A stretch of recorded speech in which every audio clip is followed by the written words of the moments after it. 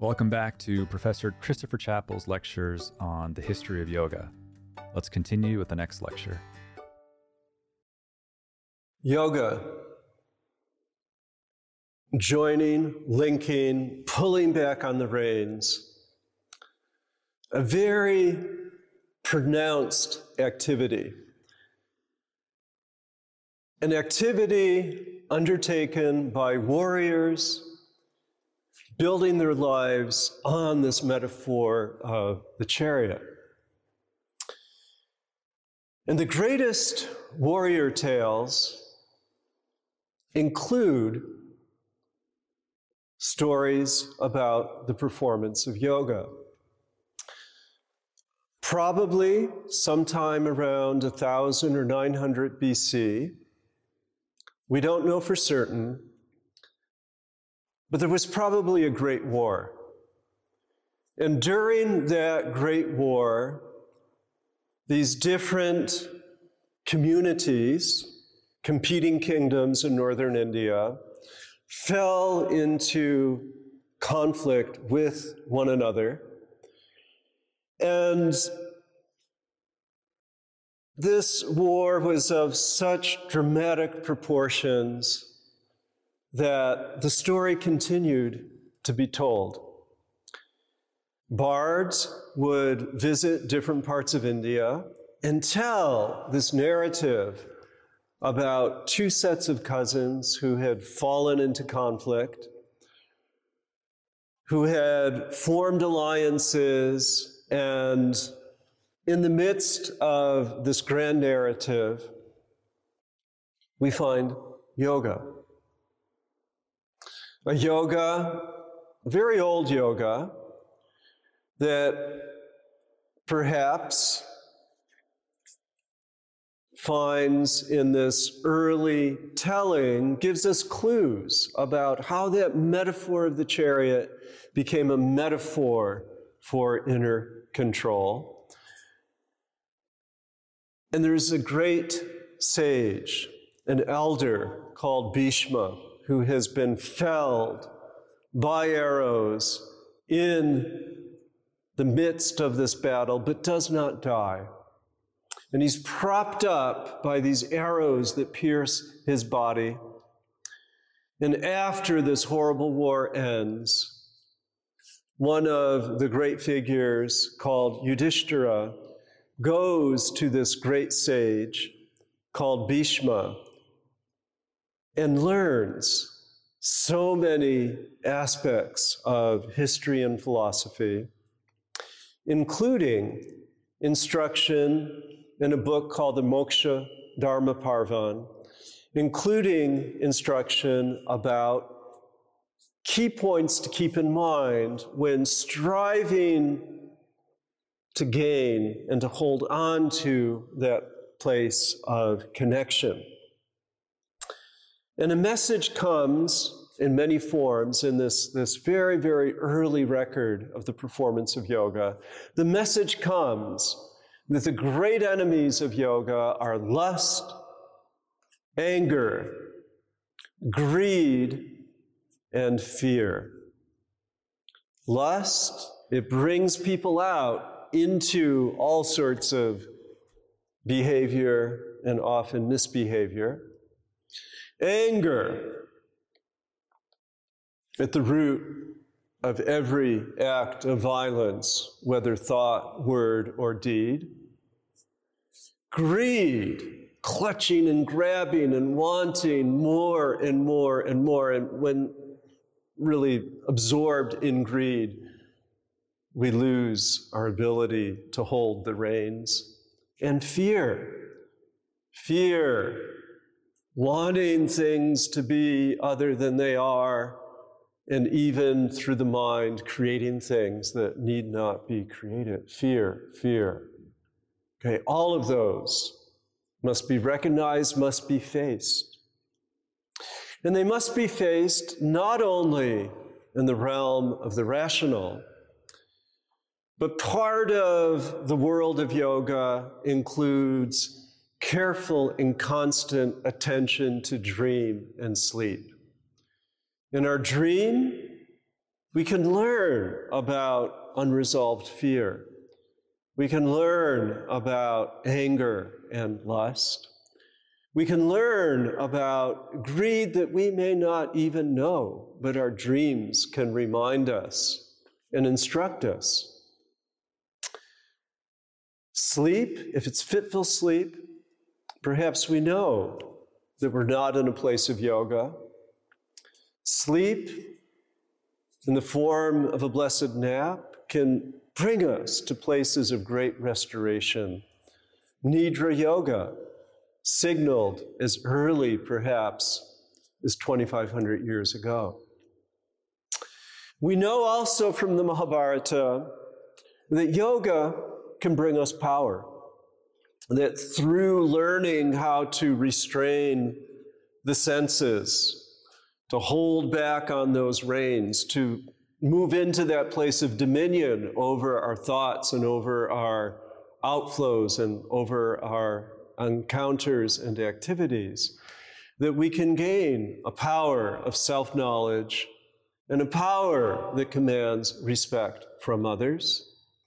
And we know that through yoga, we can harness those forces that will bring us into states of samadhi, into states of a sustained vision, whereby we can feel the gift of bliss, that we can feel the gift of not having to compulsively act based on the narrative that has been, but we're able to create a vision for a life grounded in a place of steadfastness, in a place of bliss. The tools are vitarka, which is knowing how our thoughts work. Vichara, which is being able to create a sustained theme of concentrated, energetic purpose. And viveka, discernment. Will this bring me to a place of connection, or will this bring me to a place of dissipation? And with that viveka, one can recognize and anticipate difficulty and steer around that difficulty, or if it insists on being recognized, that one can dispassionately engage that difficulty, both on the conscious side of the equation and through dream, the unconscious side of the equation, and bring it into a place of stability, into a place of knowledge, of jnana, of deepti, of light, the light specifically of yoga. It says in this early iteration of yoga that yoga is the faultless jewel, that it gathers all of the rays of experience into that place of stability, of concentration, of dharana, and allows us to be in connection with that inner self, what is called the adhyatma. Atma, the self, adhyatma, that place of reflection, that gateway into the true self, into that place of Purusha. Yudhishthira, one of the heroes of the Mahabharata, needs to be reminded of this yoga because as king, and after the war, he assumes the throne. As king, he must rule from a place of steadfastness. He must rule from a place of knowledge, both of his own dharma and all of the dharmas to be observed and fulfilled by each and every subject within his kingdom. And again, the Mahabharata, the Moksha Parvan, reminds us that where do we find our freedom? Where do we find our moksha? Where do we find that liberation? We find it through honoring the earth. We find that freedom through intimacy with breath and wind. We find our freedom by understanding that space that we inhabit, the space that surrounds us and the space that dwells within us. We find that freedom through the fluidity of water, and we find that freedom through an acknowledgement of the light that illumines all of the elements and all of our senses. From these 5 great elements, all beings arise, and they return to those elements again and again. Like the waves of the ocean, a body arises, and at the end of the life of that body, the particles go back into earth, the water goes back into water, the lightness in it returns to light, the breath goes back and joins with the wind, and the space of that body, when incinerated, becomes minuscule and small and rejoins with the greatness in anticipation of what will, from the ashes, be renewed. So the yoga of the Mahabharata is a yoga of life and a yoga that recognizes an intimacy with death. It speaks of great triads, this yoga, and puts in the senses and the elements and the body parts, puts them in together. Sound, hearing, and the ears. That is the great triad born of space. Skin, touch, motion. This is the great triad born of the wind. Form, eye, and digestion, the heat within the body. This is the triad born of fire. Taste, moisture, the tongue. This is the triad born of water. And scent, nose, and the body itself. This is the triad born of the earth. These senses are to be totally understood. And the Mahabharata introduces a great tool that suffuses all that follows in Indian philosophy. And this tool is a way of conceptualizing the world and organizing the world in 3 great forces known as gunas. Guna doesn't translate very well into English. There's no equivalent, even cousin word for guna. But a guna is a quality, a substance. It's the nature of a thing, and it's the specific manifestation of a thing. There are 3 gunas. One is tamas. Tamas is heaviness, substantiality, particle nature of a thing. Tamas is found in the weightiness of earth and in both the heaviness and flow of water. Tamas is found in a mood of rest and heaviness, a little bit of lethargy or even sloth. Tamas in the rhythm of the human day is found and made manifest in the third of the day spent in sleep. Tamas, that downward movement, the gravity that leads to the gravitas, and the substance of those people who have a weightiness to them.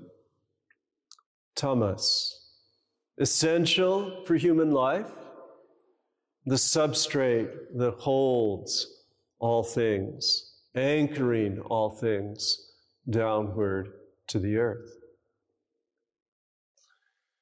Above tamas, we find rajas. And with rajas, we have a heat. With rajas, we have a breath. With rajas, we have passion. With rajas, we have activity. And rajas, with the breath, allows all things to move, to manifest, to not only have their substantiality, but also to be infused with movement, to also feel that heat of impetus and desire. It's through rajas that tapas is born, that edge that requires looking in the face the difficult, looking in the face the darkness, looking in the face the difficulty, using that edge to ask the all-important questions, using that edge to create the heat, the friction of the breath of fire that will surface things, to use that heat to probe into those dream realities that speak through nightmare of what must be faced. The challenges that bring us into the fullness of our potential. And then the third quality is the quality of sattva, the quality of light, the quality of space, earth and water, tamas, fire and breath, rajas, space, open radiance leading into sattva. Sattva, the closest quality to the pureness of that Purusha. Sattva is that domain of wisdom that allows us to make that connection with ultimate meaning. In India, sattva takes physical form in that psychic space of the Himalayas, that zone rising up into the heavens, that zone associated with the meditating Shiva, that zone of elevation that allows us access to our highest self. And as long as we have the body, we have access to that sattva. Wouldn't it be grand if 1/3 of our day was spent in svadhyaya, in elevated reflection and states of meditation, and that 1/3 of our day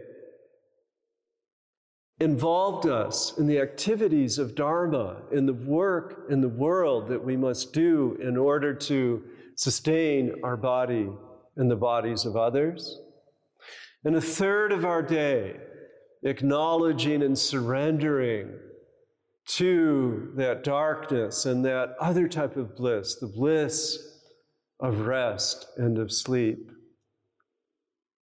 And as we look, as we understand the interaction of these three gunas, we get that perspective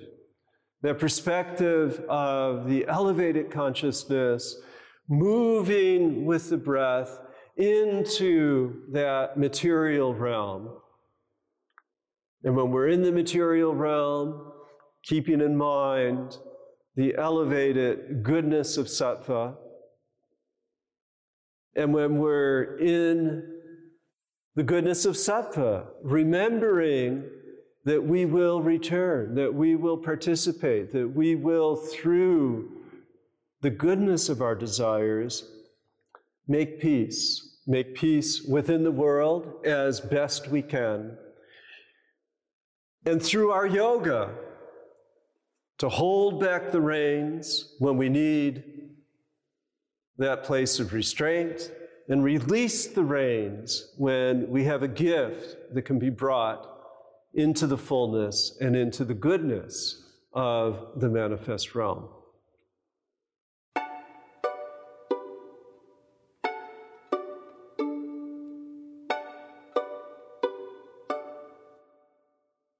The Mahabharata, the great epic telling the story of the warrior Arjuna in conversation with his advisor, the Avatara Krishna,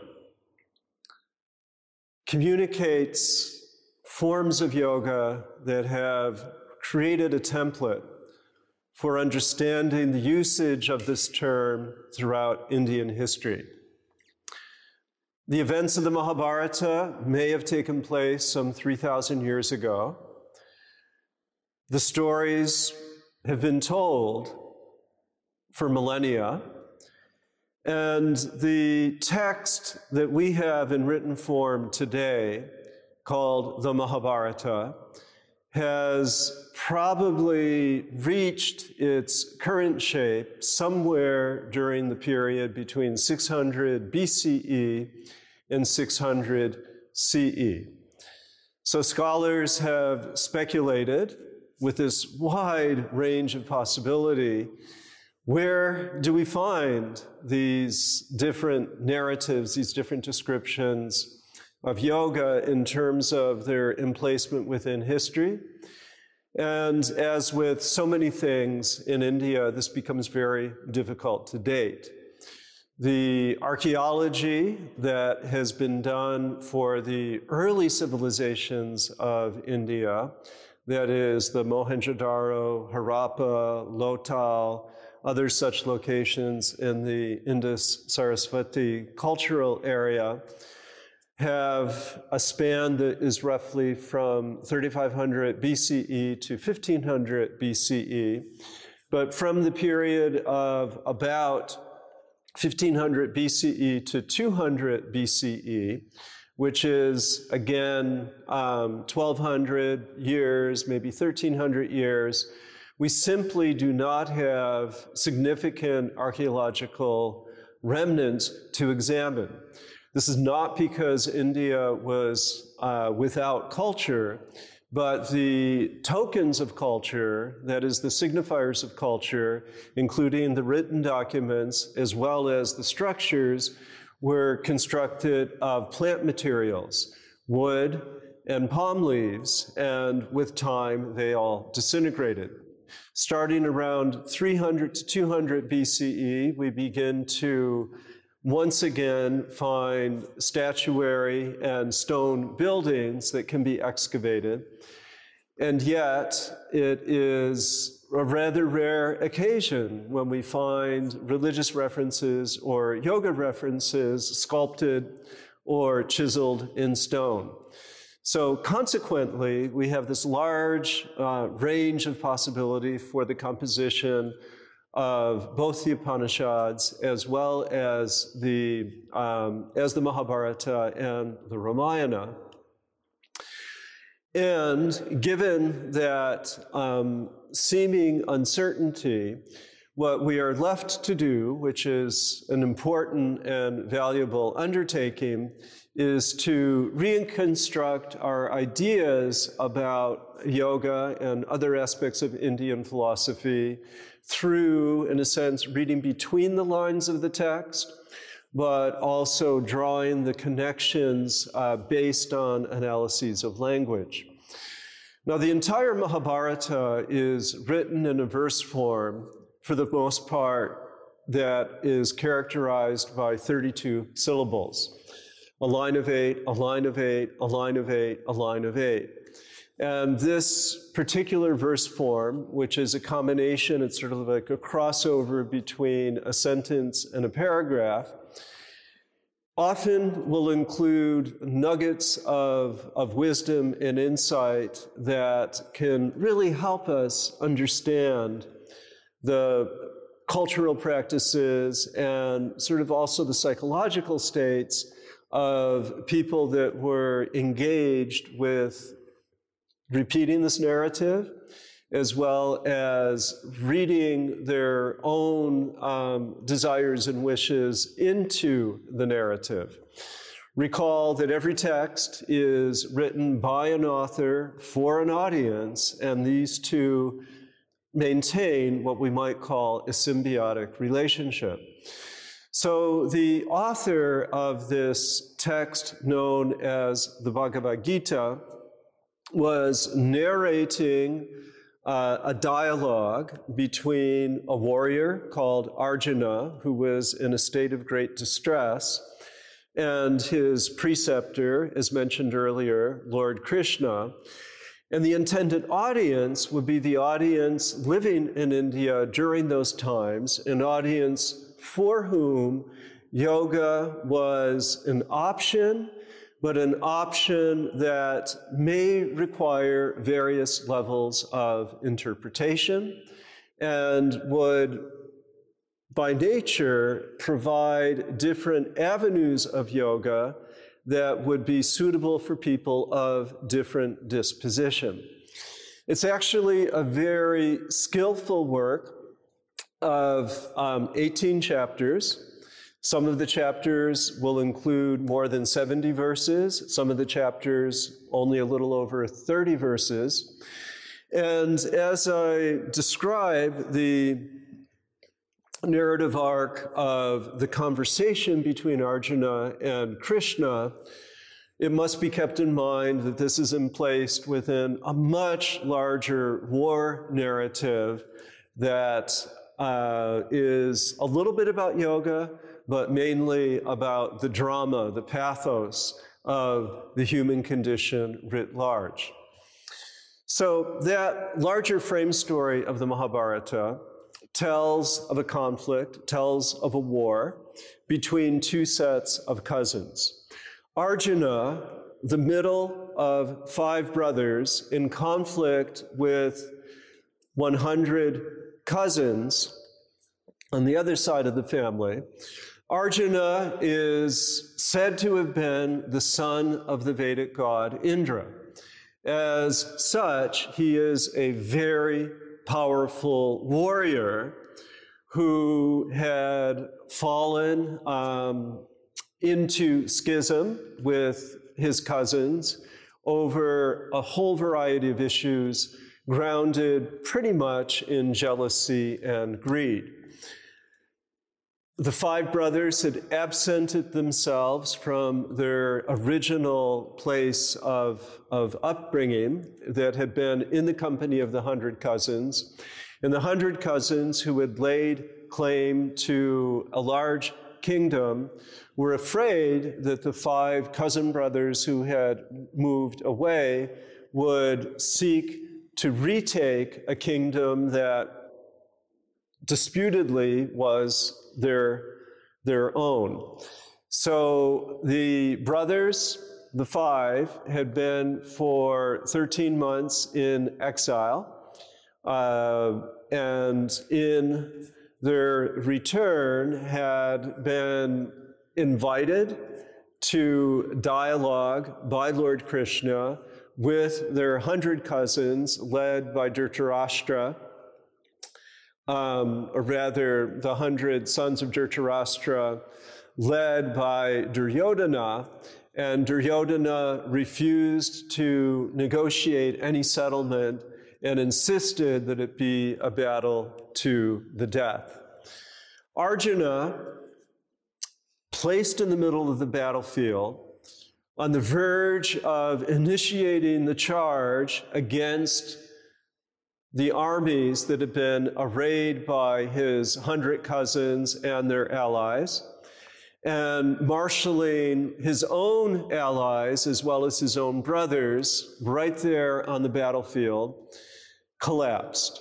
And the very first chapter of the 18 chapters of the Bhagavad Gita is about the yoga of Arjuna's despair. Despair is a critical part of the yoga path. Despair, dissatisfaction, an encounter with darkness, prompts a person to pose the questions for which yoga provides the answers. And in this rather remarkable scene, depicted in so many paintings and sculptures in the centuries that precede us, we can see in his chariot, again, the symbolic chariot that signifies self-control and power. And in that opening scene of the Bhagavad Gita, Arjuna is just slumped in his chariot and has declared to his charioteer, who is Lord Krishna, I cannot go on. I am disgusted with the prospect of war. These are people, regardless of how much they have wronged us, nonetheless remain our family. And if we kill them, we run the risk of causing all of society to collapse. Perhaps it's better for me to just let them slay me than to do this heinous deed. And as he collapses in a heap, quivering on the floor of the chariot, Krishna, his cousin, challenges Arjuna to arise. And he reminds Arjuna that his dharma, his duty as a prince, his duty as a kshatriya, as a warrior, is to do what must be done. And reminds him that the way to do things, he does not, this is a very interesting literary device within the Bhagavad Gita. He does not give him rationale, reminding him of all of the reasons why this war must be fought. But what he does instead is tell him about modalities of yoga through which he can recover his resolve and enter into the needful act from a yogic perspective. The very first yoga that he reminds him about is the yoga of jnana, or jnana, the yoga of knowledge. Knowledge is a word, cousin word, cognate with the English word know. It is also related to the word gnosis, and it means knowledge. It means having the right insight about the state of the world and one's place within the world to do what must be done. This definitive yoga has really very little to do with what we later consider to be classical yoga, the 8 limbs of Patanjali, but in a fundamental way invites Arjuna to re-inhabit his body with full knowledge of the duty that he must perform, and from a place of insight that no longer feels oppressed by the onerous nature of the task in front of him. So what happens in this reminder is that Lord Krishna brings forth beautiful, beautiful languaging of yoga that states, as had earlier been proclaimed in the Svetashvatara Upanishad and the Maitri Upanishad, that the true self can never be slain, that the soul can never be touched, that winds cannot dry it, fire cannot heat it, waters cannot moisten it, and that the true being behind all of the layers of identity behind all of these family attachments, behind the emotions of dread that Arjuna is experiencing, that the true self can never be touched. Krishna invokes the Upanishadic phrase that reminds us that anything that you may think to be the case, this is not who you are. The Upanishads say, neti, neti. And he instructs him that through remembering that whatever object of attachment that one may have, it will fall away. By remembering that circumstances change, that his focus, his mind state, will shift away from the difficult pieces of those particular relationships and memories and fully into the present moment of doing what the world knows must be done. However, along the way, beautiful verses are shared that underscore the need to remember, and this is a beautiful, beautiful insight, that all things have a beginning, all things have a middle, and all things come to an end. What occasion is there for lament? Another phrasing is that lifetime after lifetime after lifetime, the embodied one, the Atman, takes on new bodies, like a living human being puts on a different set of clothes from day to day. And like that, the soul can truly never be killed. And one must always keep in focus that the soul is eternal. It cannot be touched. It cannot be harmed. And this knowledge yoga, historically, drawing from the Upanishads and reinforced through this dramatic teaching given by Krishna to Arjuna, becomes a lamp for many who may in fact develop mantras based on the Bhagavad Gita, that this too will pass, that this too will fade away. Key to this is seeing the world in terms of constellations of the gunas and recognizing that the gunas are constantly in a state of flux, and that the witness, the higher self, remains always aloof and untouched by those changes. The second yoga taught in the third and fourth and fifth chapters is the yoga of karma yoga. And in this yoga, the pronouncement is put out that people must do what they know they must do without being attached to the fruits of action.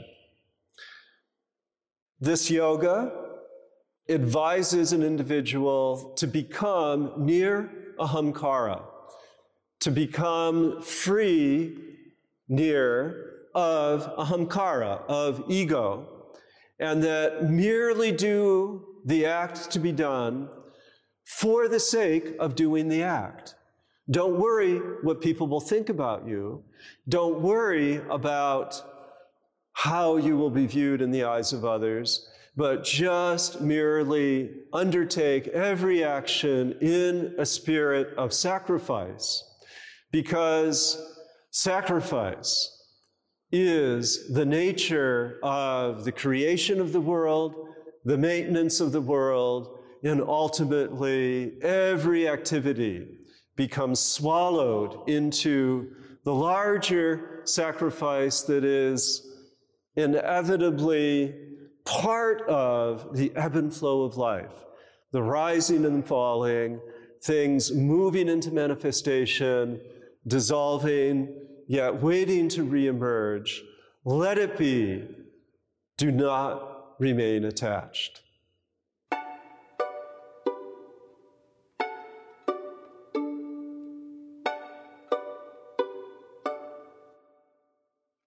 The 6th chapter of the Bhagavad Gita introduces a way of yoga that others have called Raja Yoga. It reminds the person reading the text that that person is not unlike Arjuna, and that each and every person has as birthright this self, this inner controller, this grand surveyor, the knower of the field. And by lifting oneself up by one's own efforts, that one can go to that place of stability, that place of steadfastness that is yoga. And the text says one should lift up the self by the self. One should not degrade the self. The self alone can be friend to the self, and the self alone can be enemy of the self. So we have a profound psychological insight. And although the coaching is being given to a kshatriya, to one who owns the field, he and his brothers are staking claim on their kingdom, so also the message is communicated, a message communicated as well by Gandhi, that we all must rise to the occasion of what he calls Swaraj, what we can translate as self-governance, and governance, as with the yoga person holding the reins of the horse and controlling the outflow of the senses. So also this is the royal yoga. This is the kingly, the Raja aspect of what we can get from this text and what Arjuna receives through this instruction from Lord Krishna. Another very interesting aspect of this text is that it gives explicit instructions in regard to how to practice. And it says, establishing a firm place for oneself, taking a steady seat in a place not too high, not too low, covered with a cloth and with kusha grass. You direct your mind on a single object. Control thought, control the senses, and with yoga, yoke yourself for the sake of self-purification. It says, holding the body, the head and the neck erect, motionless and steady, gazing at the tip of the nose. And this has been a point of controversy with subsequent commentators. Is the tip of the nose here, so you focus your eyes here, or is the tip of the nose here, which is the point of the third eye? Either place would work. But what you do in this is you hold your gaze. In later yoga texts, this is called Tratakam, and it plays a vital role in allowing the senses and the intention to be gathered. It describes how best to breathe, how best to eat. It says the true yogi neither eats too little nor too much, does not sleep too much nor sleep too little, moderate in food and in sleep, all actions being disciplined. That yoga person destroys and overcomes sorrow. And through this process, one is able to become like a flame in a windless place, unruffled, not going hither and yon, content in the self. And through that meditative introspection, being able to elevate that sense of self, to be able to provide for oneself that sense of uplift.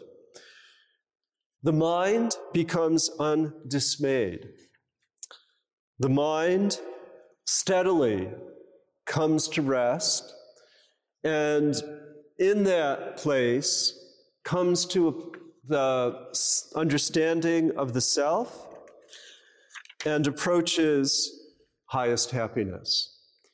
So very direct instruction on breathing, focusing the mind, settling the mind, and internal uplift.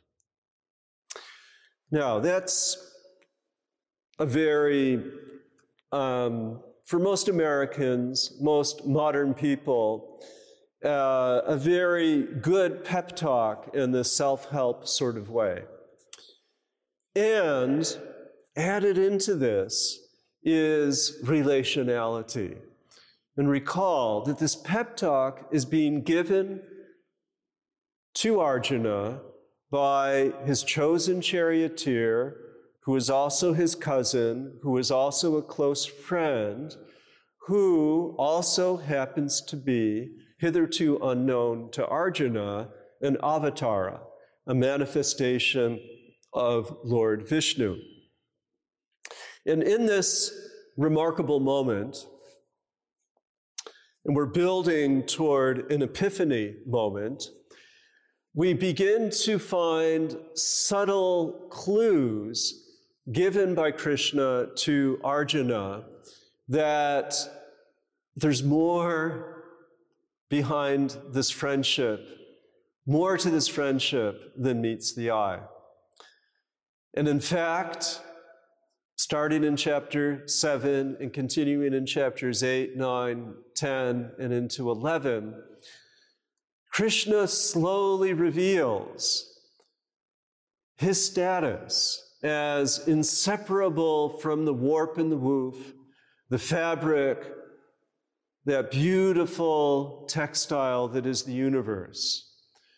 And point by point says, wherever there is something delicious to be tasted, wherever there is auspicious fragrance, wherever there is beautiful form to be regarded, wherever the caress of the wind brings comfort to the skin, wherever melodious music contacts and connects with the ears, that in all of those places of beauty, there am I, Lord Krishna, to be found. And slowly Krishna reveals the Brahman-like nature of the world in its specificity. In prior descriptions of the ultimate, it remains without possible articulation, the unknown knower, the unseen seer. But in this sequence that becomes the stuff of bhakti yoga, Krishna says, you know, when you're feeling the best of the best, you know when that radiant moonlight stirs something in your soul. You know when the dawn brings you delight with the challenges of a new day. Know that I, your cousin, here in the chariot with you, I am in each of those moments. And slowly, with elegant, beautiful, beautiful language, a shift takes place. And Arjuna falls in love. Bhakti, enjoyment, rejoicing, that elevated sense that we get when we're with the beloved, or even when the beloved is not with us and we yearn for the beloved, it brings out this yearning, this tapas, this burning within our better self that signals that yes, we can go beyond ourselves, that we would literally lay down our lives for the sake of that other, for the sake of the beloved. And with tremendous emotion,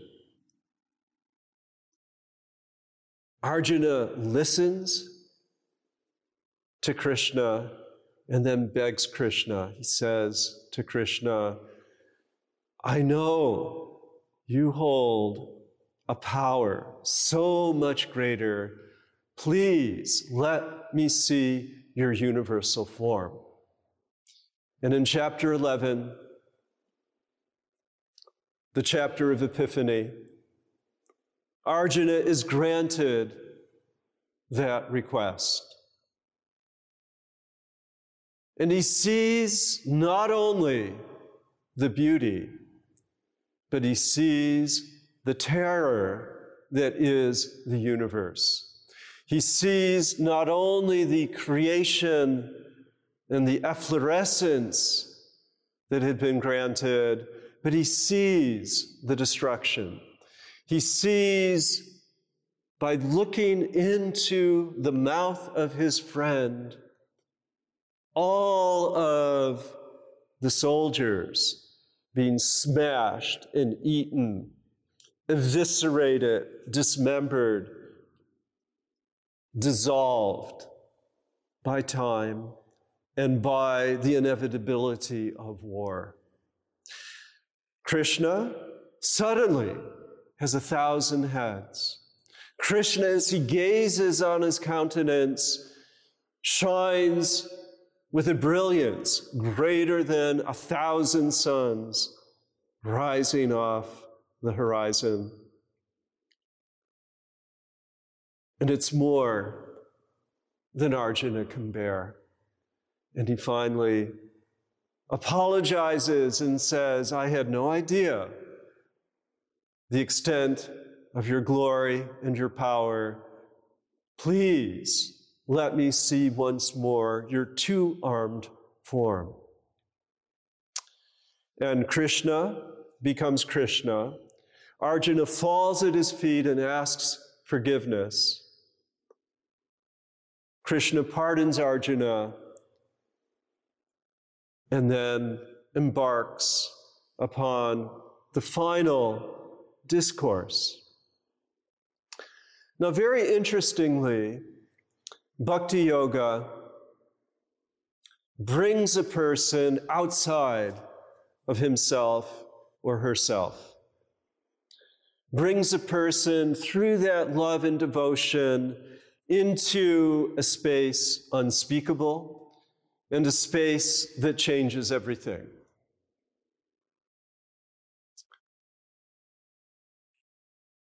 Everything has been stripped away. And now Krishna has the task of reconstructing the world through a yoga that will enable Arjuna to lift up and carry as his companion Jnana Yoga, the yoga of knowledge, to lift up and carry Karma Yoga, the yoga that says perform your actions without attachment to the fruits, to lift up and carry and embody and literally sit within Raja Yoga, having the bodily strength to remain forever in touch with the breath, and to learn the lessons of Bhakti Yoga, that the highest is when we completely forget ourselves and give ourselves utterly over to the service of the beloved. All four yogas come together. In chapter 12, Krishna states, there is the field, the kshetra, the realm of Prakriti, the realm of manifestation, the realm of the senses, the realm of the objects of sense, the realm of the mind, the realm of ego, the realm of the emotions. Know and understand every aspect of that field. And recall, we are literally talking about a battlefield. So he's saying, yes, know that enemy. Yes, know that ally. But he goes on to state, never forget, never lose sight of the knower of the field, the kshetra jñā, the superintendent surveying the situation. Inhabit that Purusha. Inhabit that person, your person,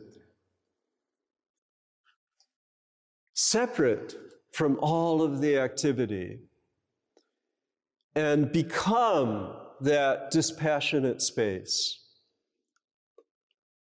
And in chapters 13, 14, 15, 16, 17, and 18,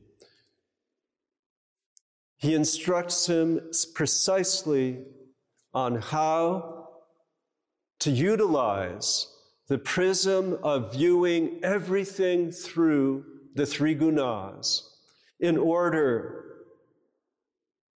to retain that place of the higher self.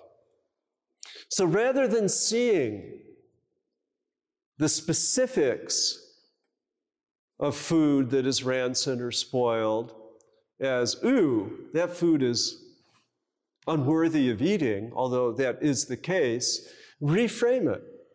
Say, oh, that food manifests tamas. So you're elevating your posture so that you're assessing the situation, but your emotions are not being carried away. Similarly, if food is spicy and energizing, titillating in any way, rather than, oh, I'm going to get as much of that as I possibly can, just name it. That's rajas. And I'll have to be a little bit careful. Okay, I know that tamas food would make me sick. This may overexcite me. And then sattva. Okay, if there's food that's pleasing and sweet and balanced, okay, that's of course the better food. But too much of a good thing also can cause an imbalance. So like that example of food, Krishna teaches Arjuna to view all circumstances as combinations and variations of the gunas. People who are vile and commit despicable acts, people that are driven by their passion, pull themselves down, pull others down, see them as suffused with tamas. Don't hate them, but observe them.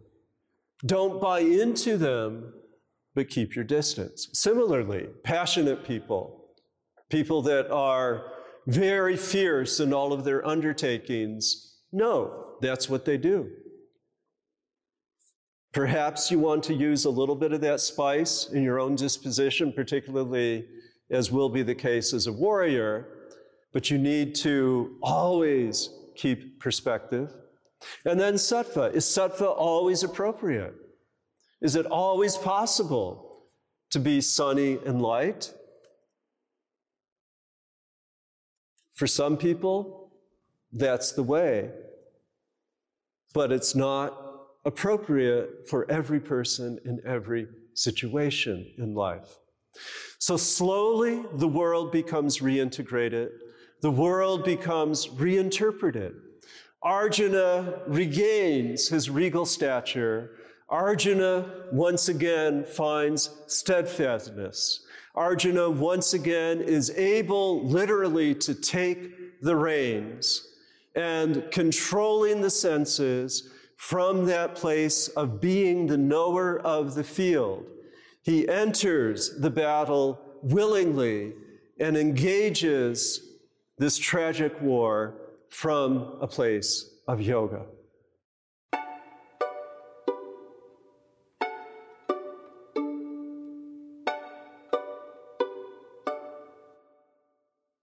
Om Buddha Sharanam Gacchami, Dharma Sharanam Gacchami, Sangha Sharanam Gacchami. We enter our discussion of Buddhism and yoga.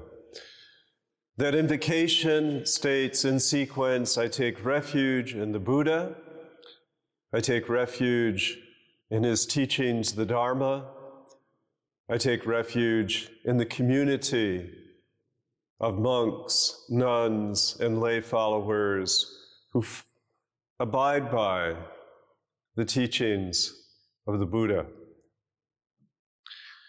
When we talk of mindfulness, which has become so popular in modern-day parlance, it's very important to have some understanding of the historical context that gave rise to Buddhism, as well as its relationship with yoga.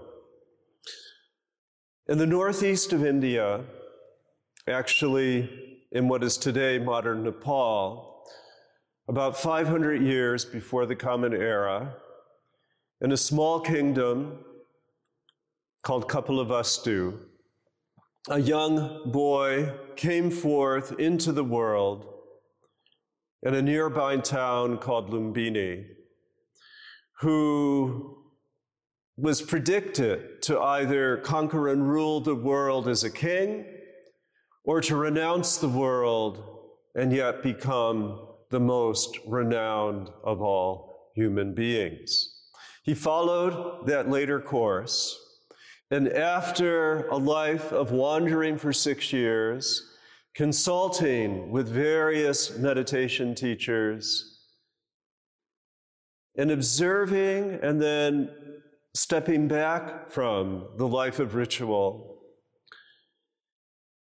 he, seated under a Bodhi tree, in a place called Bodh Gaya, the place of his enlightenment, a bit to the south near the Ganges River in India proper, he went through a transformation of self. He entered sequentially through the various wakes of the night, an understanding of all of his past lives, the source of all of his difficulty, and then sat and wandered for 49 days before he found within himself the drive and the urge to share the blessing of his freedom and his knowledge of the path to freedom with others. This path, known as the Eightfold Path, begins with a perception of suffering, states that there is a cause of suffering, goes on to say that the quieting so desired by every human being is possible through following this Eightfold Path. And the Eightfold Path begins with the right view and continues with taking up the good life. And this good life is the same as the good life found in yoga, a commitment to nonviolence, a commitment to truth, a commitment to never stealing, a commitment to sexual propriety, and at slight variance with yoga, a commitment never again to engage in intoxicants. And with this, eventually the Buddha gathered thousands of people who took monastic vows under his guidance. And during the lifetime of his teachings, he reached his awakening at the age of 35. He taught for 45 years in the area of northeastern India and southern Nepal. He passed at the age of 80, and his cousin, Ananda, remembered volumes and volumes of the lectures, the learned discourses presented by the Buddha. His practice of yoga meditation has been summarized in one of those teachings called the Satipatthana. And in the Satipatthana, we're guided through the following process, a process widely practiced throughout, particularly the Theravada world of Southeast Asia, has been retrieved from the forest by such people as Sharon Salzberg, Joseph Goldstein, Jack Kornfield, and so many others who now are teaching this way of mindfulness throughout the globe. And it goes as follows: cleaving closely to the same unfolding of meditation and meditation practice we find in yoga. It begins with intimacy with the body. A body scan whereby the individual, bit by bit, releases any tension from the arms, from the feet, releases any tension in the legs, allows the stomach to relax, feels the fullness of breath, and allows that equanimity to arise within the body. Important for this first step of mindfulness is observation of the breath. Noting, not stressing or attempting to adjust, but simply noting. Is the breath shallow? Is the breath quick? Or is the breath full? Is the breath calm, long, in duration of inhale, long in duration of exhale? And noting very carefully the pause at the top of the breath and at the bottom of the breath. This is the first aspect of mindfulness. And then the second aspect of mindfulness is a check-in with feelings, with Vedana. And this check-in with the feelings allows space for the myriad thoughts that constantly swirl and present themselves. And those thoughts have an emotional effect on the body. Thoughts prompt emotions of regret, emotions of elation, emotions of disgust, emotions of attraction.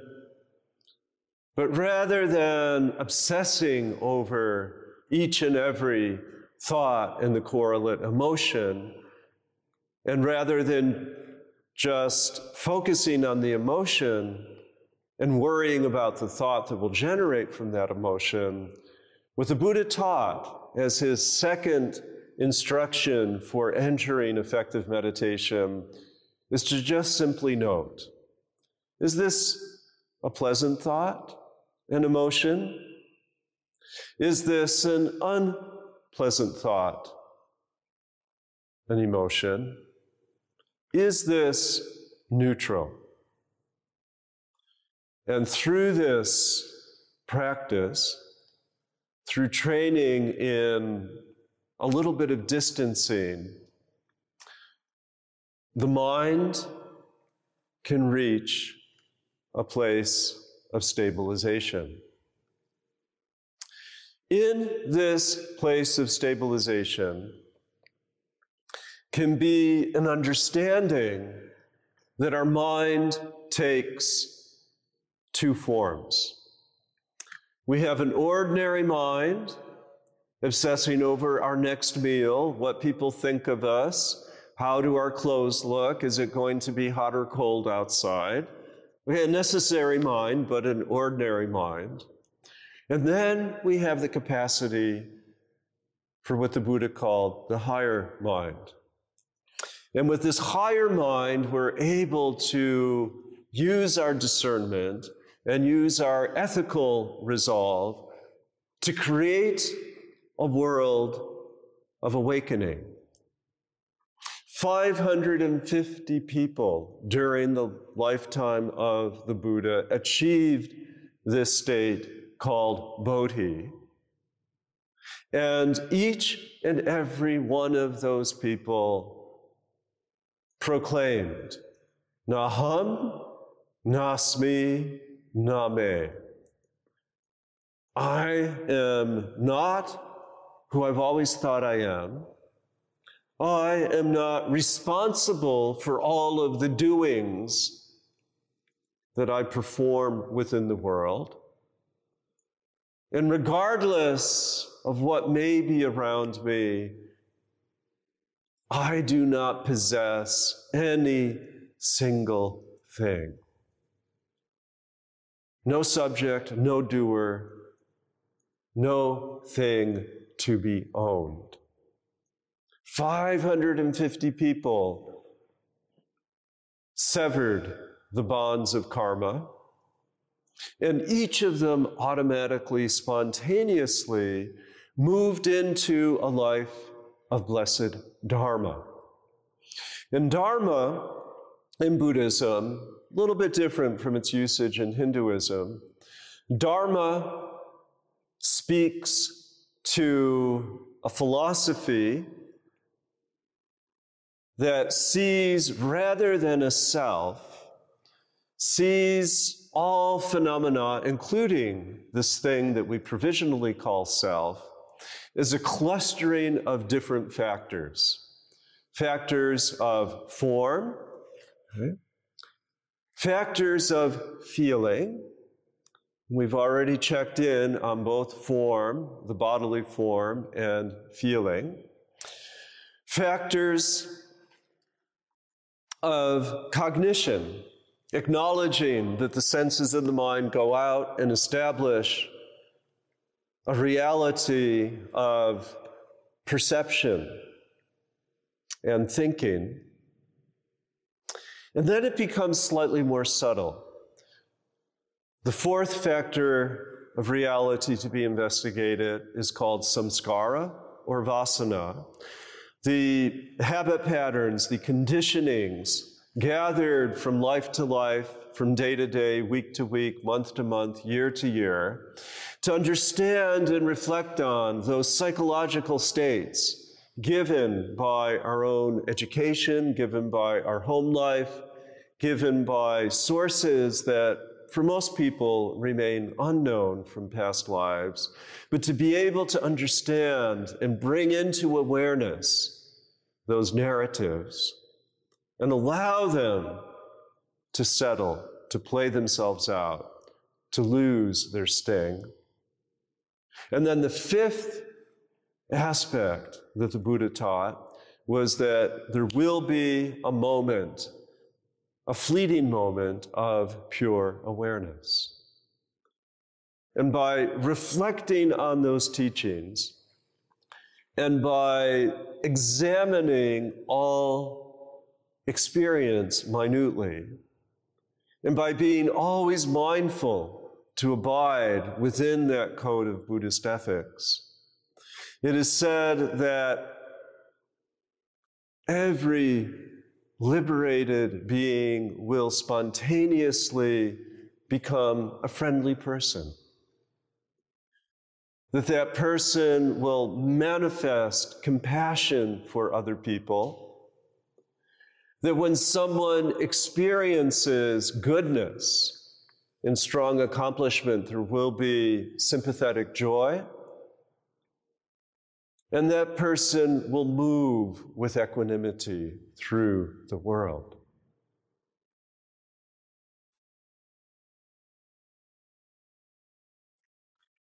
Maitri or metta, karuna, mudita, and upeksha or upekkha. Friendliness, compassion, sympathetic joy, and equanimity. Regardless of what one smells or tastes or even thinks, 7 factors will be like a garland protecting that enlightened person. There will always be, at the ready, a moment of mindfulness. There will always be the possibility of conducting investigation. Why do I do what I do? And how can I allow for the difficulty in some other person by understanding their particular narrative, or even imagining what causes that person to do what that person does? And with steady practice in this arises virya, arises an energy, a zest for all that needs to be done, combined with joy, priti, combined with this abiding happiness, as well as the 5th factor of enlightenment, which is tranquility. Upeksha or equanimity translates in contentment, in a place of balance. And with this place of tranquility arises concentration, one-pointedness of mind, and then we return again to this notion of equanimity, of being at ease with whatever happens. Now the Buddha, in his 45 years as an active teacher, laid the foundation for this practice, disseminated among thousands and thousands of people within India. Following his death, his disciples brought the teachings all the way as west as Persia, down into Sri Lanka, both overland and by sea into what is now Myanmar, Thailand, Cambodia, Laos. And then some hundreds of years later, about 500 years later, Buddhism reinvented itself in a new form called the Mahayana. And this Mahayana form that developed that primary meditation technique into what is called in China Chan and what is called Zen in Japan.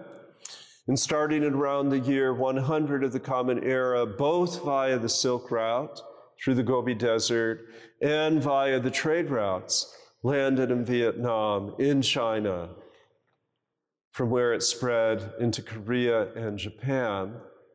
And this efflorescence of Buddhism captured the imagination of great translators like Kumarajiva, who dedicated decades to taking this Pali literature and the Sanskrit literature and translating it into classical Chinese. And then some 500-600 years after that, the Tibetans in Central Asia discovered Buddhism and arranged for a similar translation of these materials into the Tibetan language. At the core, the ethics and the meditation,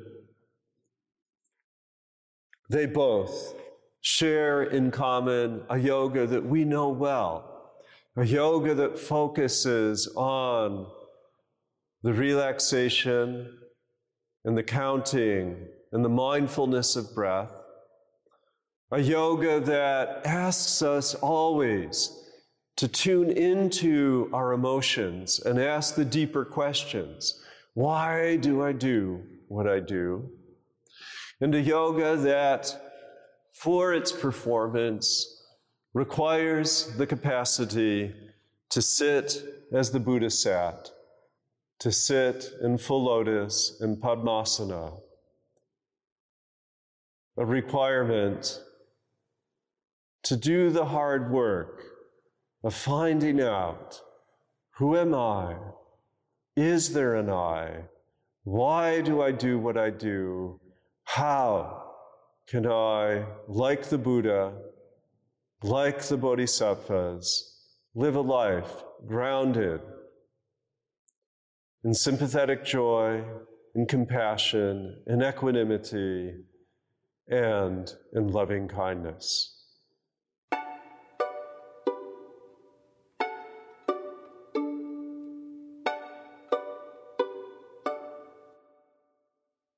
Om Buddha Sharanam Gacchami, Dharma Sharanam Gacchami, Sangha Sharanam Gacchami. Much of what we can know about Buddhism, we know through stories of the Sangha, through stories of the community. So many narratives can be found.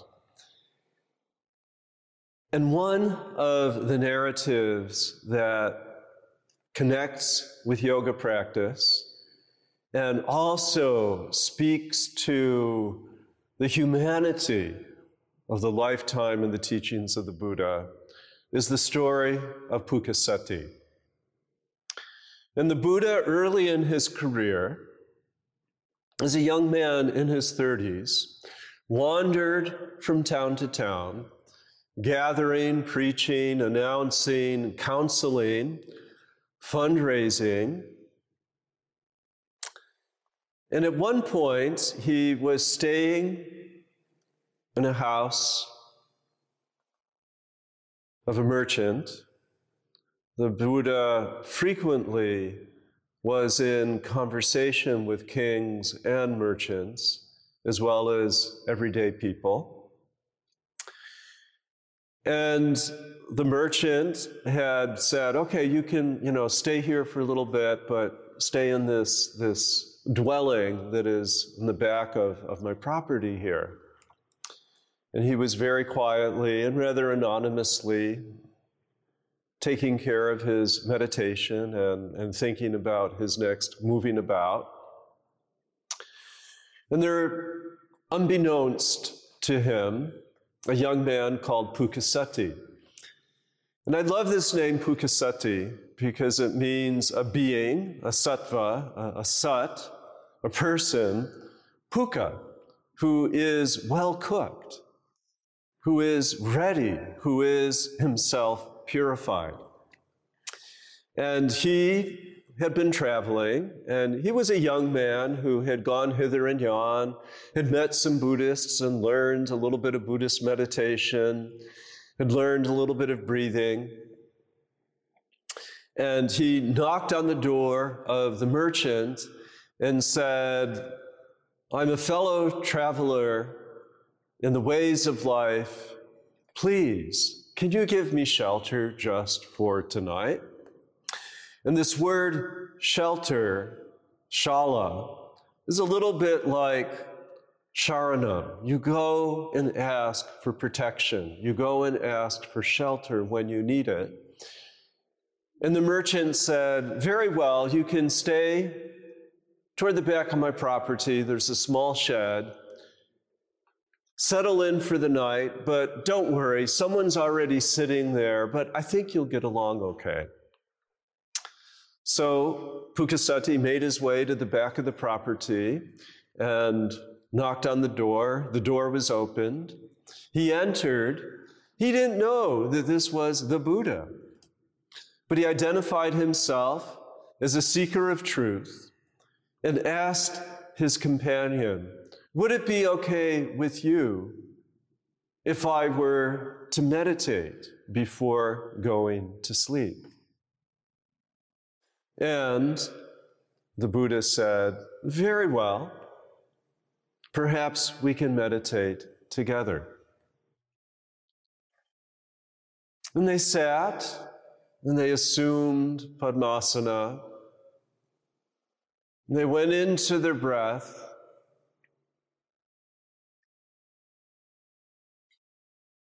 And they meditated.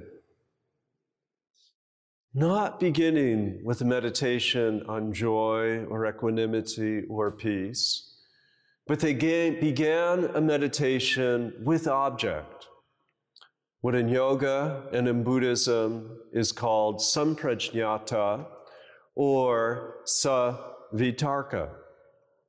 And this savitarka practice that evening was fivefold. And it began with a meditation upon the earth. And as they sat on the packed dirt floor of that shed, they gazed upon the earth.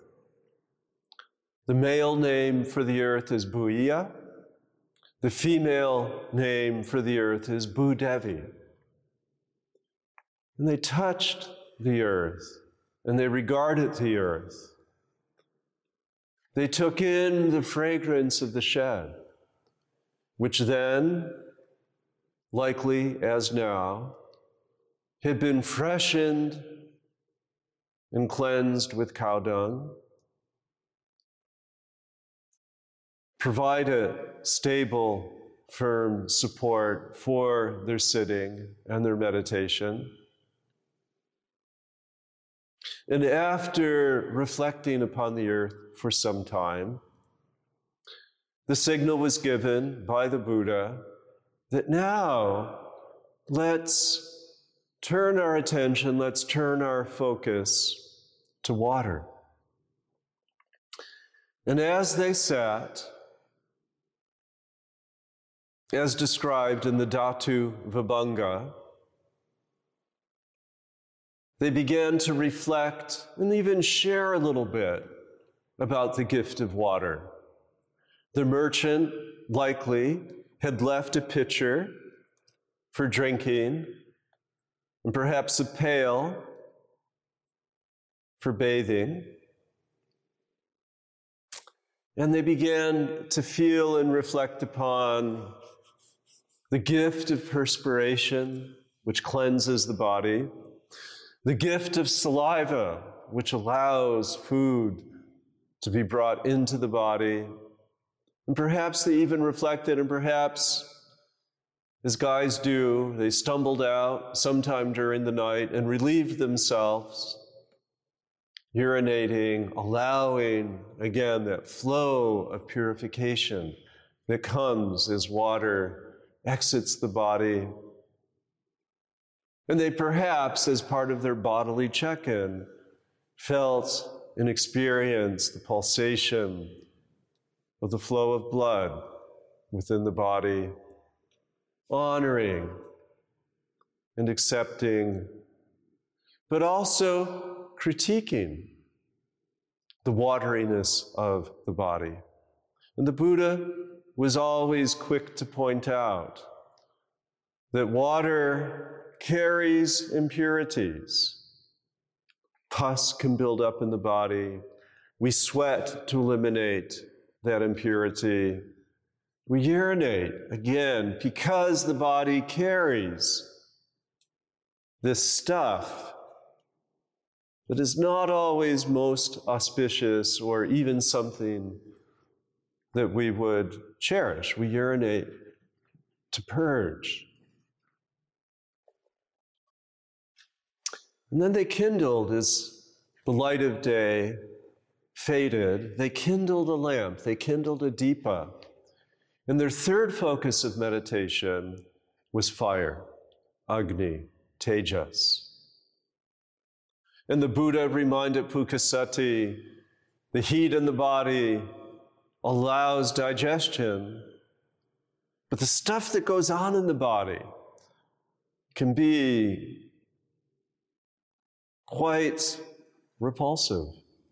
If you ever vomit and you see what's in your stomach, that digestive fire gone wrong, the bile and the stench and all of that combination of heat, food, water, liquid.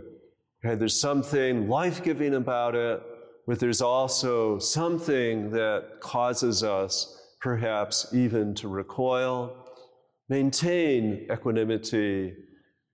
Do not become attached to food in the digestive process, but observe how all of this unfolds. And focus on that flame. Allow that flame to bring your mind to a place of stability. And then the next phase of their meditation was to gaze out of the aperture of the shed and to see, even in the moonlit night, the gentle swaying of the trees, and to feel the movement of breath, of wind within the bodies.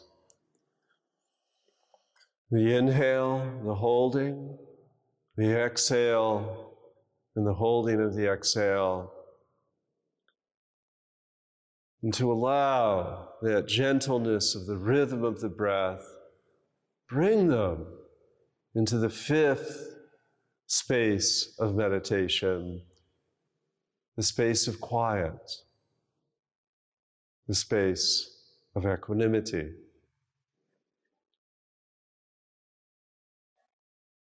That equanimity led to what might be called yoga nidra, a gentle evening of reflective, deep, meditative sleep.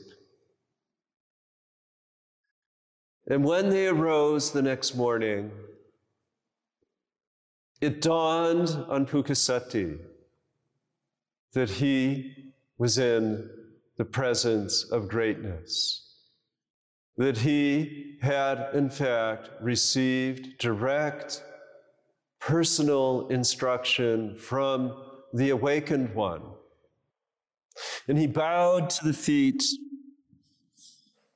of the Buddha and said, "Please forgive me for any untoward familiarity. I had no notion that you are the awakened one." And the Buddha simply smiled. And Pukasati continued and said, "I so much would love to take vows, to become a monk under your tutelage, and to join the blessed community of the Sangha." And the Buddha agreed and said, "Pukasati, such a lovely name. Yes, I will initiate you into the Buddhist community as a monk. Please go forth, find someone willing to give you the yellow robe, someone willing to give you the begging bowl. And when you have those items, we will perform the initiation ceremony." And with great joy, Pukasati left the compound of the merchant, went out into the streets of Rajagriha, seeking someone to gift him with robe and begging bowl. But there was a great commotion. A cow had become quite agitated, had been loosed in the town square, and it headed directly for Pukasati, and it gored Pukasati, who died right there on the spot, on the morning when he sought to take initiation from the Buddha. There was great sadness in the town, and the Buddha's followers, his close associates, said, "Oh, that Pukasati, he must have had terrible karma to have been gored and killed by a cow. And the Buddha said, quite the reverse. I sat the evening with Pukasati, and through this elemental meditation, through Dhatu Vibhanga, Pukasati ascended. Pukasati became purified of all of his karmas. Pukasati was no longer Pukasati. He reached that proclamation of Naham, Nasmi, Name. He saw that his ego is not his true self. He saw that what he does is not who he is. He abandoned all attachment. And even though he was not able to put on the garb of the monk, his state of mind had reached total surrender. Pukasati became one of the early 550 arhats who achieved the state of nirvana. Now, sometime later, the members of Buddha's estranged family rejoined him. After the death of his own father, Shuddhodana, his son, Rahula, and his stepmother, and his wife, and the other members of the court came to the Buddha and asked, please welcome us into the Sangha. And in a very historical moment, he initiated his own son, Rahula, into the monastic community. And after some protest, he initiated his former stepmother, his former wife, and other women of the court into the Sangha, establishing an order of nuns. And as he taught and gave direct instruction to his own son, Rahula, he taught Rahula a slightly revised version of the Dhatu Vibhanga. In a text called the Maha Rahula Uvada, which means the direct instruction to the great Rahula, he said, meditate upon the earth as he had instructed Pukasati, and emulate the earth. And he said, the earth takes all forms of abuse. The earth can be spat upon, but the earth receives that insult and that impurity without complaint. The earth can become vitiated with all manner of pollution, but the earth absorbs that pollution and purifies that pollution. Become like the earth, regardless of what befalls you, endure it without complaint. Observe the river. Observe the river with its flowing waters.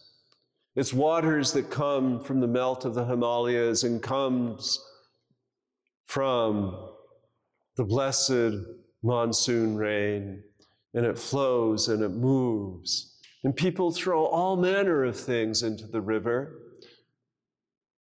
Excrement, urine, trees fall into the river, dead bodies are cast into the river, and the river happily and with joy carries all of those impurities away, brings them to the ocean, brings them to a place where they rejoin and dissolve into that purifier of all that can be. Be like the river, be like the ocean. And they turned their attention to fire. And the Buddha said to Rahula, the fire incinerates all. It takes the wood. It takes the offerings made by those sacrificial Brahmins. It takes the good, the bad, and the indifferent, and it purifies all things, converting them into ash and into soot that rises into the atmosphere. It takes even the dead body and allows its remaining essence to go forward into the heavens. He says, Rahula, be like the fire, steady, a purifier of all. Rahula, be like the wind. Follow your breath to join with the places near and far. Be like the breath and the wind without complaint. And then the final teaching from the Buddha to his son Rahula is create the space of freedom in everything that you do. Cultivate Maitri, metta, sympathetic joy and friendliness. Cultivate compassion for all who suffer. Cultivate a sense of rejoicing and sympathetic joy for those who succeed. And cultivate an attitude of equanimity, an attitude of even-mindedness, even in the company of those who offer dispute. Walk with this enlightened life, Rahula, and you too can become free. You too can achieve nirvana. You too, through this practice, can become an arhat. With this blessing, the Buddha gave to his son a teaching for the lifetime.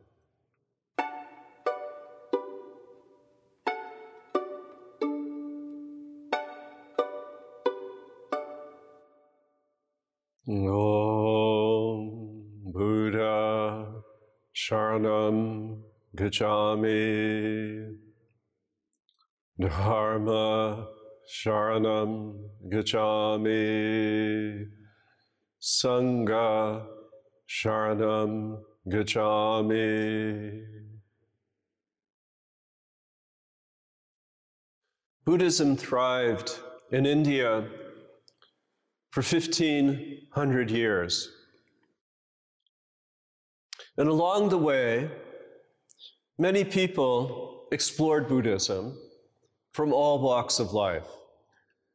Buddhism welcomed people into the fold from all of the varieties of caste and birth and jati and varna. And many Brahmins became quite intrigued. Brahmins who, from birth, were educated in the Vedas, who philosophically had learned all of the 6 darshanas, Brahmins who could memorize and recite and perform ritual.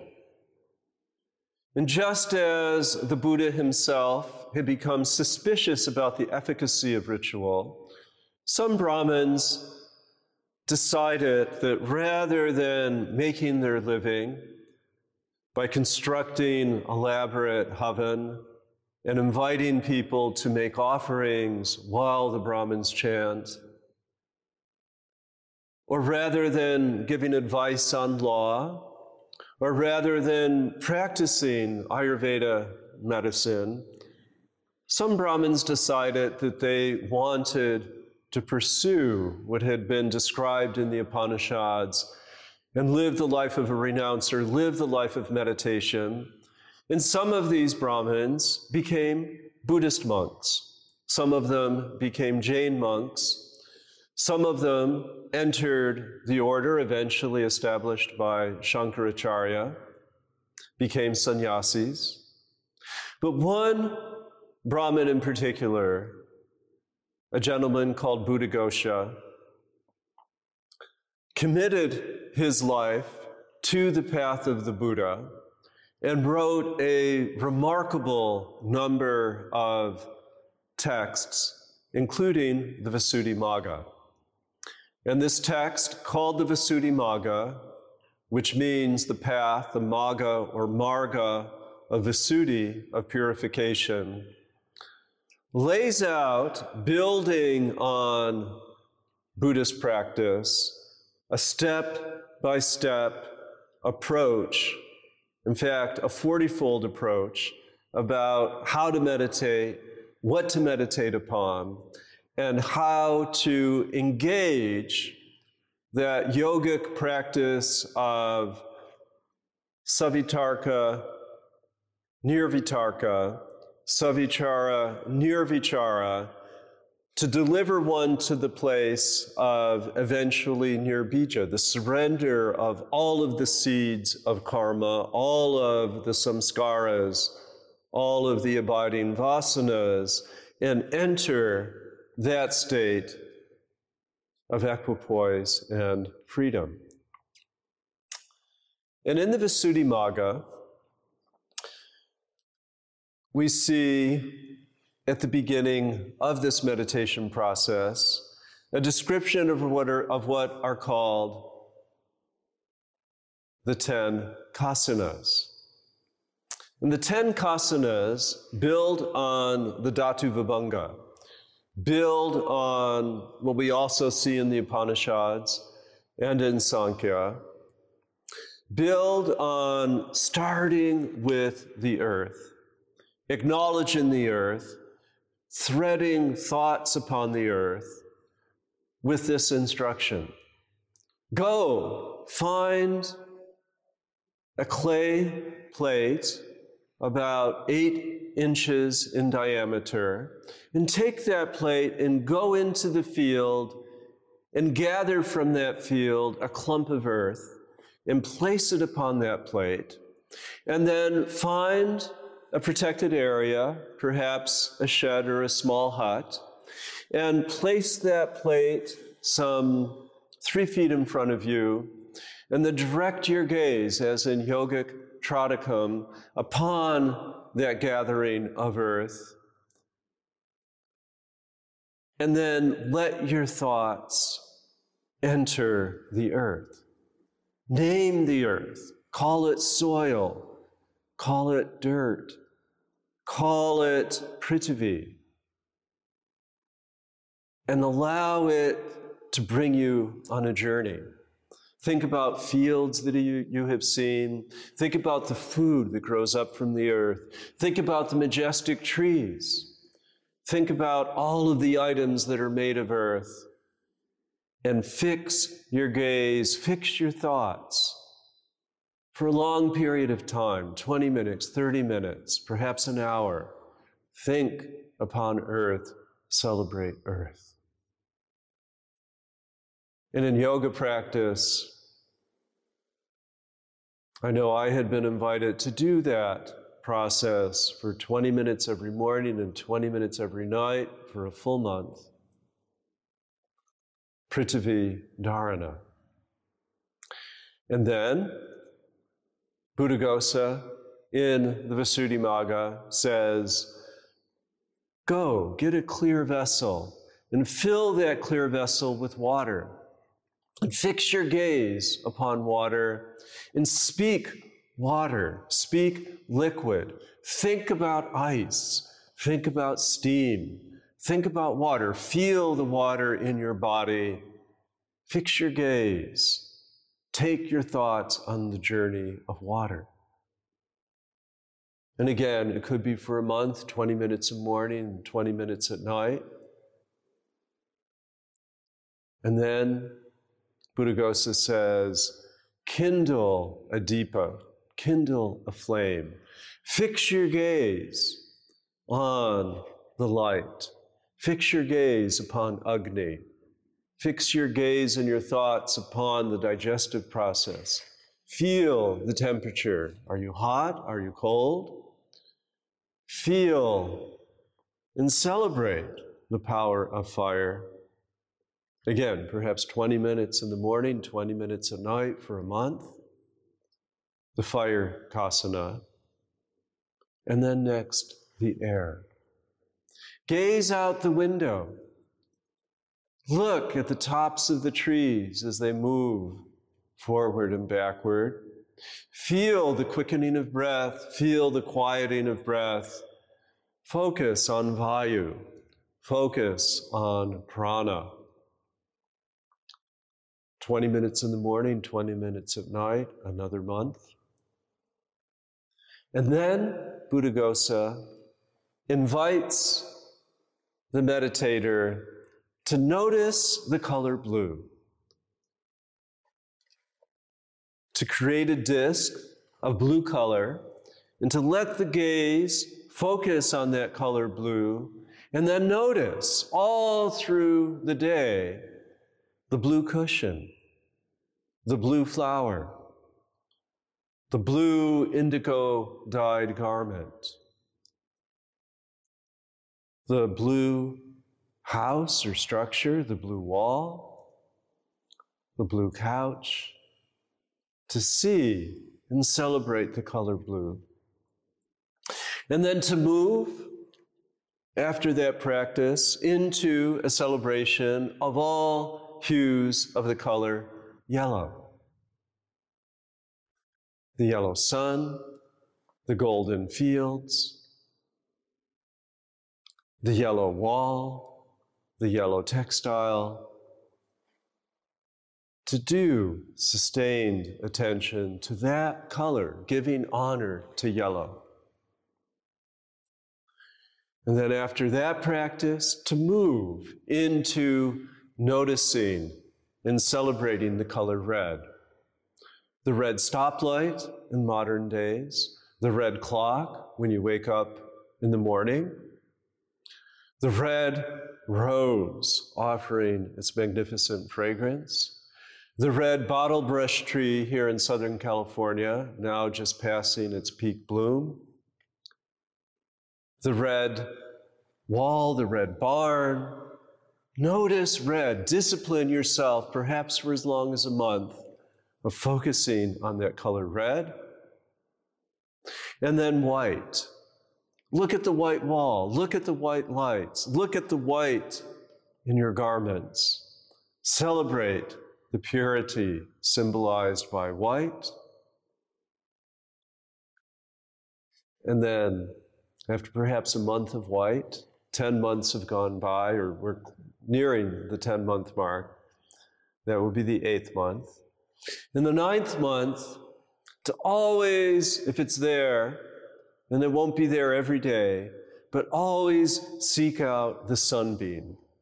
Go to a place and notice how that sunbeam moves through the course of a day. Watch how from that sunbeam we can see particles of dust illuminate it, captured by the light of the sun. And think about the gift of shadow in relationship to the fullness of the light of the sun, and the emptiness during the time of the new moon, and in the dark of night when the moon is either half or full or even crescent, how the rays of that light from the reflections of the moon can bring us joy and shift the color and shift the perspective. The beam of light from the sun or the moon. And then the final month, the 10th month, is to occupy space. To prepare the mind to invite in all that can be gathered within space, and elevating through this prepared mind meditation on teachings given by the Buddha, some of them very edifying and delightful, and some of them very difficult. Evocative of the dukkha, the suffering that is the beginning of the spiritual path. And just as in those 10 months there have been 10 objects of salubrious meditation, so also the Buddha teaches again and again throughout his yoga a reflection on foulness. In Mexican culture, we're invited, as with the teachings of Carlos Castaneda, to meet death face on, to keep death as an advisor. One of the great Buddhist teachings, anitya, impermanence, requires us to remember that everything that is will eventually disappear, and that disappearance will be ugly, it will be foul. Meditate on the corpse. Meditate upon the bloating of the corpse. Meditate on the livid fragrance that arises from the corpse. Seek out roadkill. Perhaps visit the morgue or the mortuary and notice the festering that occurs with the death of a bird, with the death of a cat or a dog hit by a car. See that bacteria, stirring it up, and look carefully at that place where the roadkill has been cut and maimed. And look carefully at where that dead body has been gnawed, where it's been scattered, where it's been hacked. Note the bleeding. Note how the maggots are beginning to give birth to worms that will digest that flesh.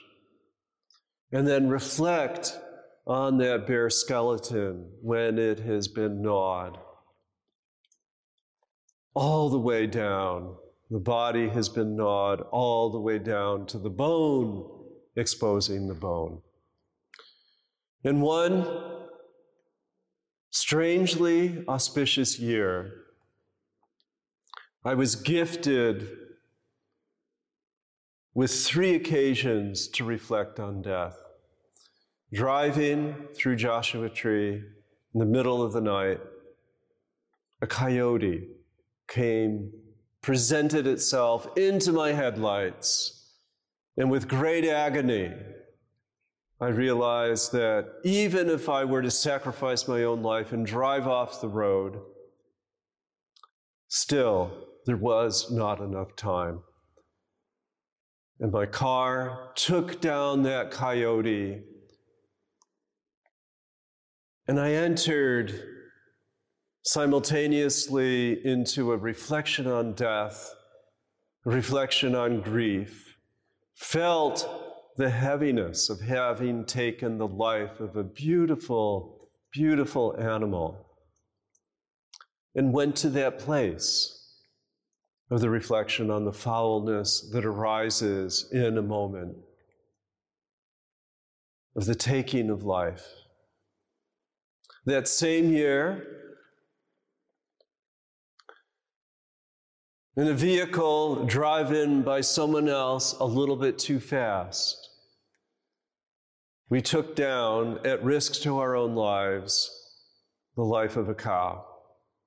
And I saw that cow rise up behind us and fall on its back and quiver as its life came to an end, and experienced that grief. And then up in the mountains of Santa Monica,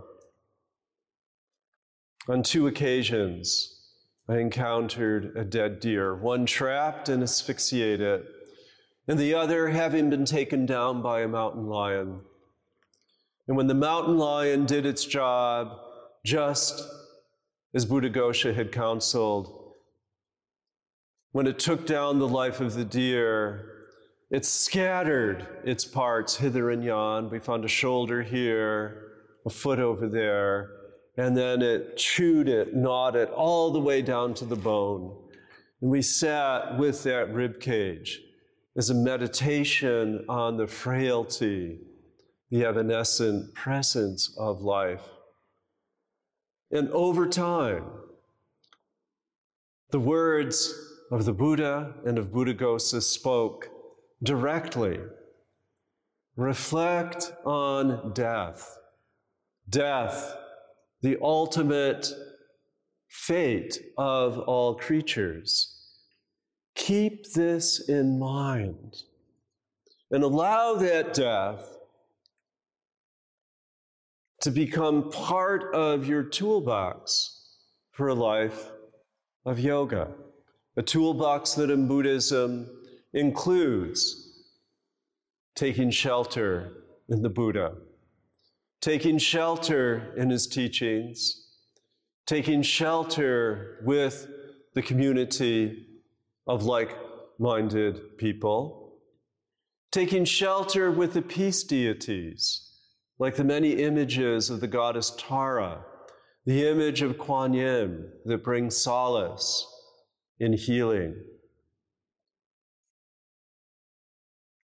Remember death, allow death to be an advisor, and then always be mindful of the body, be mindful of the breath, and bring yourself always through these reflections into a place of peace. According to Buddhaghosa, building on the meditations of the Buddha, we can enter the four immaterial states. We can enter into that space that is boundless. We can shape our conscious awareness so that it has no constriction.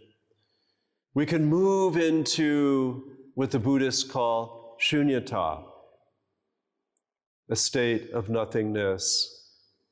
And we can reside in that edge in our meditation, in our yoga, where there's neither perception of a particular nor a non-perception. We can simply be with that one perception, using our capacity to define, to revisit at the right moment the presence of earth, the presence of water, the presence of fire, the presence of air, and bring ourselves, as did the Buddha and the 550 arhats, and so many of the thousands of bodhisattvas since, into a place of spontaneous, loving kindness, compassion, sympathetic joy, and an abiding practice of equanimity. Hari Om, Buddha Sharanam Gacchami. Thank you for listening to this episode of Professor Chapple's lecture series about the history of yoga. Look for more episodes on Apple Podcasts, Spotify, or on podcast.glo.com. I'm Derek Mills.